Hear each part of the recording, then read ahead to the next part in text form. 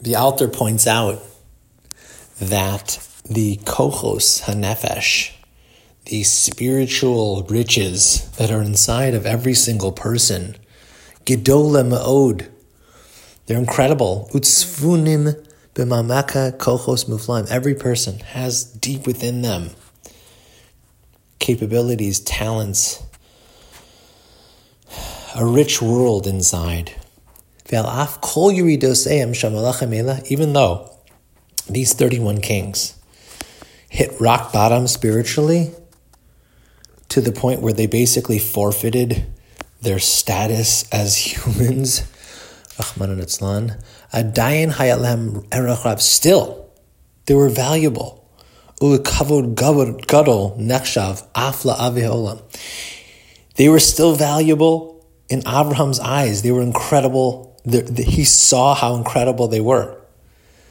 Amnam, says the Alter. However, we see that Rachav, who was a Zona, she's introduced in the book of Yehoshua early, even though she was also part of these nations. And there was a gzeira on her. Lo sichaya kol neshama. She had really forfeited her life.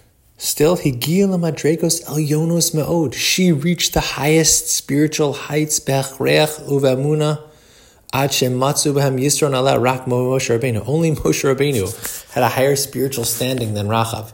Rachav Azona, by the way, marries none other than Yehoshua. So that's pretty incredible. And Chazal, he's going to point out how Chazal teach us how the spiritual kochos of Rachav.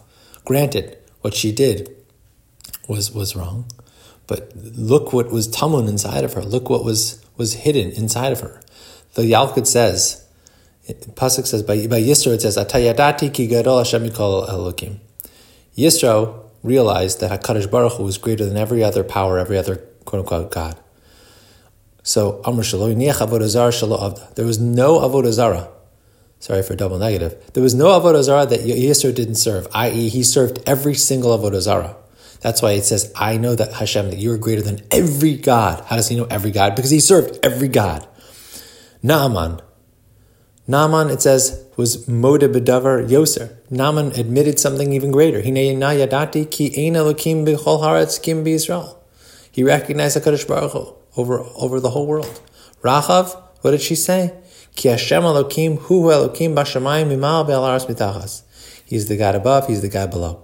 Amar HaKadosh Baruch Hu l'Rachav. HaKadosh Baruch Hu says to Rachav, you said, Al haaretz mitachas, nicha ba'aretz, shema b'shamayim mimal, you're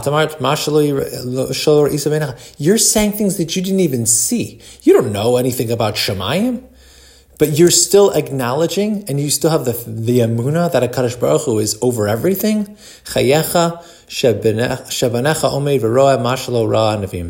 Your children are going to see things that Nevi'im never saw. And it says that Rachav. Then that's Rachav's greatness. Moshe Rabbeinu is the next one.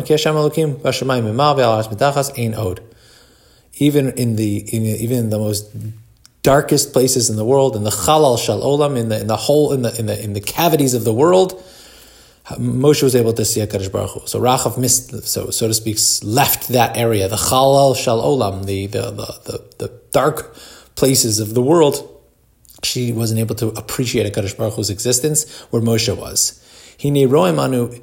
So he's pointing out, these are like different levels, and maybe we could go deeper into this point. Different levels of recognition of HaKadosh Baruch Hu.